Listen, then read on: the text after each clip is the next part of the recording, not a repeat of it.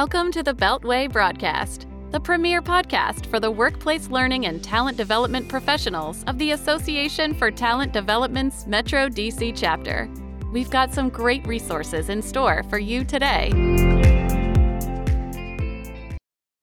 Hello, fellow ATDers. I'm Leticia Aniago, the 2022 President-elect for the Metro DC chapter of the Association for Talent Development.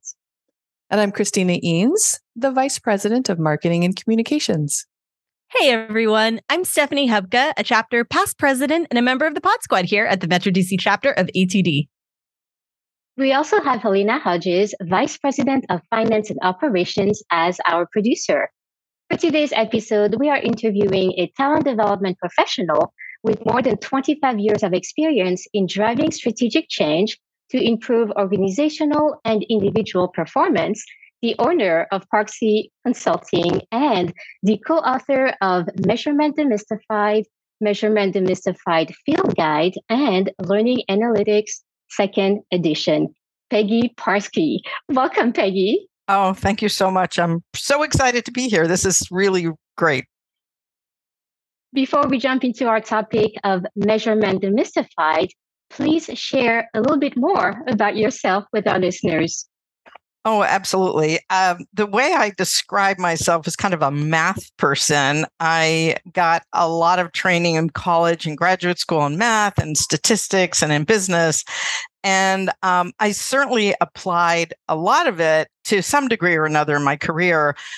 But in 2000, I had been working on a really interesting knowledge management program at Hewlett-Packard Company, and I moved into learning and development. I was heading up a team of performance measurement and management consultants, and we were really trying to change the way we did performance consulting within the organization. And things were moving along swimmingly. And then 2002, we had our first layoffs ever in the company. And the person who got laid off, one of them was a gentleman who was doing measurement and evaluation for learning. And somehow it fell into my lap. I wasn't sure whether it was a gift or whether I was being punished. It wasn't really clear at the time because I had never done it before. I didn't know what any of this language was. What are those levels and who's Kirkpatrick and why should I care? And so I ended up taking it on. And much to my surprise, I fell in love with it because it was this culmination of everything I'd been doing up until that point in my career. And I just really, really loved working on it. And then in 2005, I left HP and started on my own, ended up joining an organization that ultimately got acquired by a company based in Canada called Explorance. And I am a principal consultant with them. I also do consulting on my own. But then in 2012, because I didn't have enough to do, I started to work with David Vance, and he was really the founder of the Center for Talent Reporting. And so I became the assistant director, he's executive director. And it's out of that relationship and the work that we've done over the last 10 years that Measurement Demystified and the Field Guide was born. So a little bit about me and my trajectory over the years. Very interesting. Now, Peggy, most talent development professionals understand the importance and benefits of measurement, of analytics and reporting, but many have no prior knowledge or experience with measurement or even know how to recognize a valuable resource. The book that you co-authored with David Vance, Measurement Demystified, introduces a new simplified framework for measurement and reporting. Can you share with our listeners what this framework is about? Sure. One of the things that we discovered as Dave and I were working in the early days of Center for Talent Reporting was that, first of all, there's sort of a lack of understanding of why we measure. And the idea was that most people just thought of it, well, I just measure stuff and I evaluate it. But what we discovered is a lot of people were monitoring measurement and not actually using it to manage the operation. So we started really thinking about, well, if the reason that you're measuring is monitoring, well, that has implications for what you will or will not do with that data. But if the reasons are managing, that's a whole nother level up. And that's a capability that really we found didn't exist within L&D. And so that's one piece of it. The other piece of it was to really start thinking about measurement in these three big buckets. One bucket is efficiency measures, which are the traditional activity measures that we've been collecting for eons.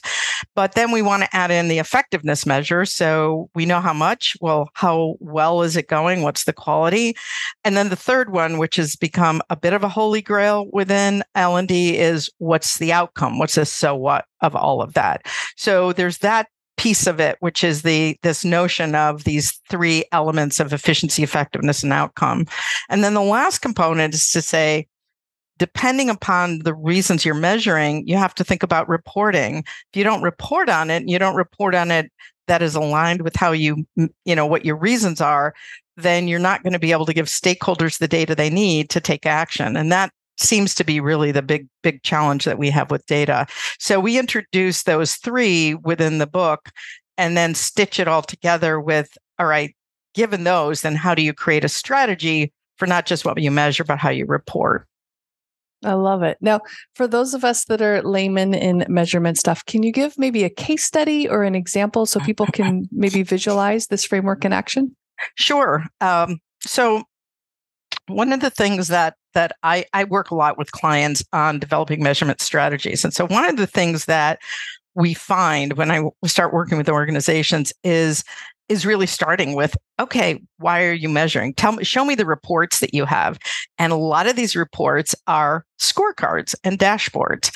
And I ask the question, well, do you have any indicators of success of what your goals are? And we find that most dashboards don't have any goals. They just have, here's what happened, which is fine. But then I ask, well, what are you doing with that? And what it turns out is people find that, oh, I'm actually just monitoring. And if something bad happens, there's, a result that's really out of some range, then I do something about it.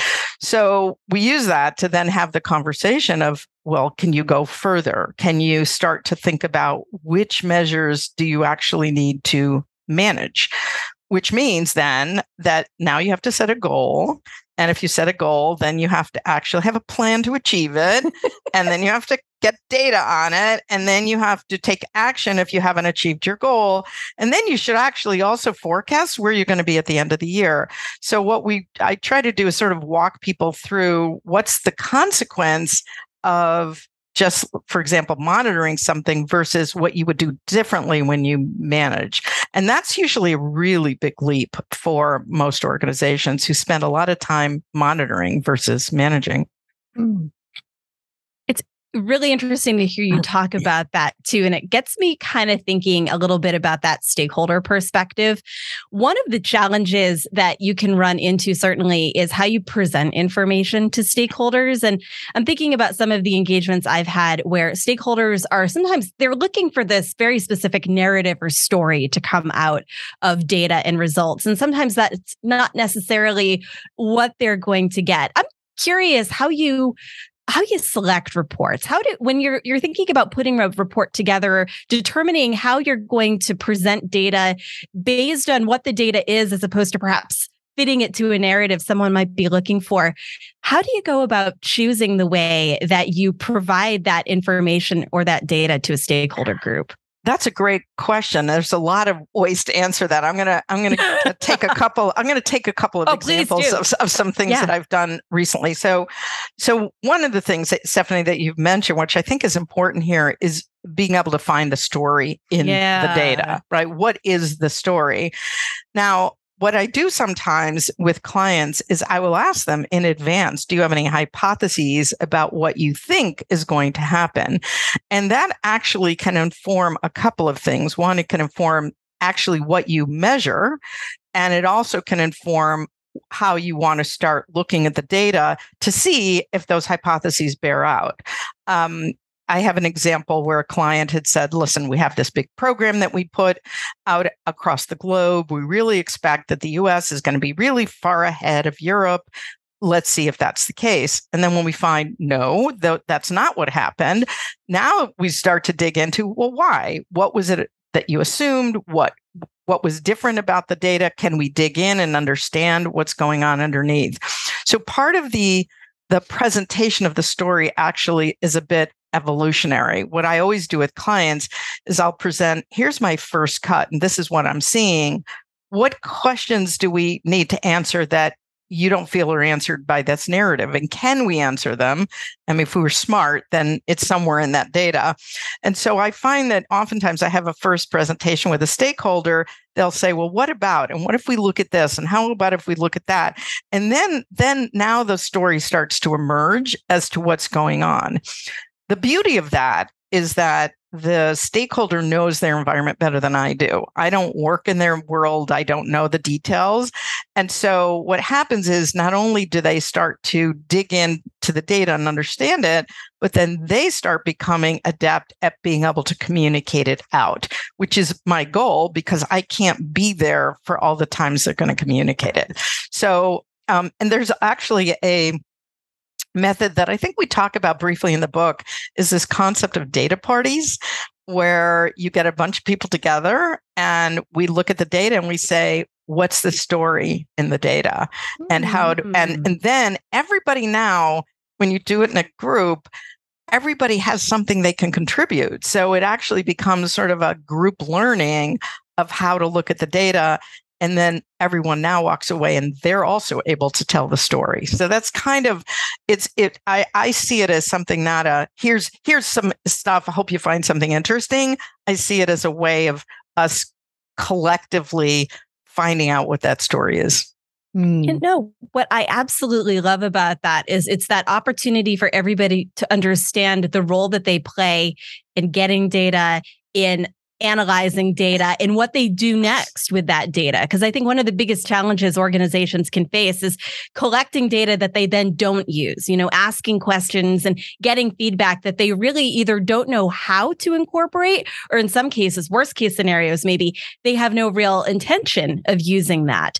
This gives people an opportunity to really play a role in understanding what they're bringing in, how that might be able to improve the work they do, how it can improve what they're able to produce for their learners, maybe even tie into improved learner outcomes further down the road. I mean, what a fun way to be able to help people recognize the value that they bring to that conversation. Absolutely. And it's so important. I mean, one of my overriding things when I first tell a client or I start working with a client, I said, my goal is sustainability here. My goal isn't for me to come in and be smart and tell you, smart things. My goal is for you to get smart and to be able to then keep taking this forward, because I don't do my clients any service if they don't leave the work that we do smarter and feeling that they are competent to move it forward. So that's always my overriding goal. And I want them to learn how to do this themselves. And it sounds like this is completely scalable. Like, is that correct? Like the smallest project up to huge? Absolutely. Yeah. I mean, I've worked on small things. I've worked on really, really large things. I think it's really just a matter of who are the right stakeholders to get involved and when. Like the timing is really essential because there's certain stakeholders who you don't want to get involved too early. If you've got a really senior executive and you're still evolving the story, you probably don't want to take it to them. But on the other hand, once you have that story and you have some clear actions of what needs to happen, now that needs to get to those senior leaders who can then orchestrate the collective action of the organization. So this whole approach is something that's not dependent upon size of the organization. So I do want to kind of take us back to the basics. And in the book, you recommend to ask the question, why do we want to measure in the first place? Can you explain to our listeners why asking ourselves that question is so important? Well, I think that's a great question. So thank you, Letitia, for asking that. I think what happens is that we always assume the reasons that we're measuring are the same.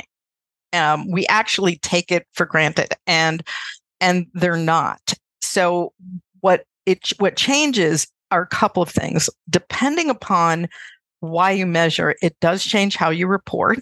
So if I'm really just measuring to inform, then I can send out a scorecard and here it is. Here's the data. Take a look at it. hope you find something interesting. If I am measuring to manage, then I have to do different things. We talked about, I need to have those goals. I need to be able to report it differently. And also, if I'm measuring, one of our reasons to measure is to evaluate and analyze. Well, that's a whole different approach altogether. And it involves different ways of engaging stakeholders. It involves getting different kind of information. There's all sorts of methodology behind that. And in particular, for example, if you're trying to do an ROI, that's going to be a whole nother level of work. So understanding why you're measuring will actually change the work you do and how you report it. And I think if we always assume it's monitoring or it's evaluating, then we're going to either put the wrong effort into it and may not get the result we want, or we actually don't meet the needs of our stakeholders.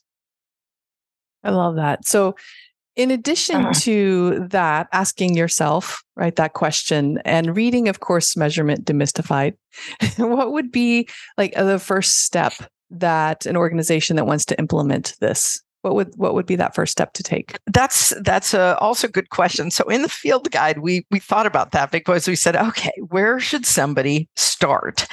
And one of the things that's really important is kind of take stock of where you are as an organization. And one thing we actually ask our practitioners to do is take an inventory. Go out, find out what reports are being used today. Find out how they're being used. What's in those reports? Are people doing anything with them? To the point that Stephanie made earlier, starting to take stock. Now, one thing that we did, we actually put it into the field guide, but not into the other book, is a sort of mini diagnostic of what's your measurement maturity. And everybody always says, well, I want to be at the top level of maturity. I want to be at sustainability. But like anything else, it's that crawl, walk, run. So if you're really at a very basic and immature state, it's going to take you a while to get there. So be honest with yourself and don't try to assume that I can run before I know how to crawl. So that's a big piece of it, of know where you are, be honest and realistic about where you are, and then also start to identify some areas in the organization where there are people who are interested in doing measurement better, and start there. Don't start with the most resistant, recalcitrant people in the organization. I mean, I used to do that. I was a change management practitioner for a long time, still do it. And we all said, start with the tough guys, because if you get those, everything's easy. No, start with your friends, get that working. And then, and then over time you get the rest of them on board. So I think that's also the piece of be smart about where you start. Oh, there are we could dig into this for hours, I think. But unfortunately, it's time to end. But fortunately, we can still get some more information from you here. So at the end of every episode, we have rapid fire questions. And that's just 3 little questions that you answer quickly so we can get some more information out of you. So are you ready? I'm ready. Awesome. The first question, give us one book that everyone must read and why. So I'm going to give you a book that has nothing to do with measurement. And it's called, it's written by a man named Josh Bernoff, Bernoff. And it's called Writing Without Bullshit. And I apologize in advance. That's not awesome. My title. It's fabulous. It's for anybody who has to do any writing, emails, blog posts, anything. It will keep your writing clean and easy for people to read. I think it's great. I just reread it periodically just to remind myself of stuff I should do differently. Oh, that's awesome. And I love the title, by the way. I do too. Okay, so what is one tool that you cannot live without? Mind Manager. It's a tool that I use for mind mapping. I love to explore ideas and to brainstorm with people. And it is the best way of getting ideas out without being structured too early. And I find it's amazing. Once you know how to use the tool, which is pretty easy, you get much better involvement. People feel more included. It's got all the wonderful things about it. It's a tool that I use regularly. And if I didn't have it, I would go find one that I could use that would be like it. It's great. Oh, awesome. Awesome. Okay, final one. What is the best piece of advice you've ever been given? I've been given lots of advice over the years, but I think the one that's helped me most is don't fall in love with your work. It's one that I love playing with ideas and models, and I find that if you fall in love with it, you will never improve it. So I have to be honest, and sometimes I look at my own stuff 5 years, 6 years later and go, that was good, but it could be better. And so I think it's really important. Don't fall in love with it. And it keeps you humble and open to feedback. Peggy, we are so happy you joined us today to share your wisdom and knowledge with our listeners. Thank you. Thank you. This was so much fun. Thank you so much. I really enjoyed it too. And thank you to my co-host as well. Yeah, I'm definitely having a data party. I can tell you that much. I mean, this has really inspired me to take a different look. So I am so glad for this time with you today. Yes, I'll show up for the party part. And I appreciate data a lot more today. So thank you. And many thanks to our community for listening. Before you go, we have a message from our producer, Helena Hodges. Whether you are a member of our chapter or not, we have resources for you. Go to dcatd.org and choose the chapter bulletin board to read our blog, access the member spotlight, and learn more about how TD professionals spend their time. Follow the Metro DC chapter of ATD on LinkedIn today.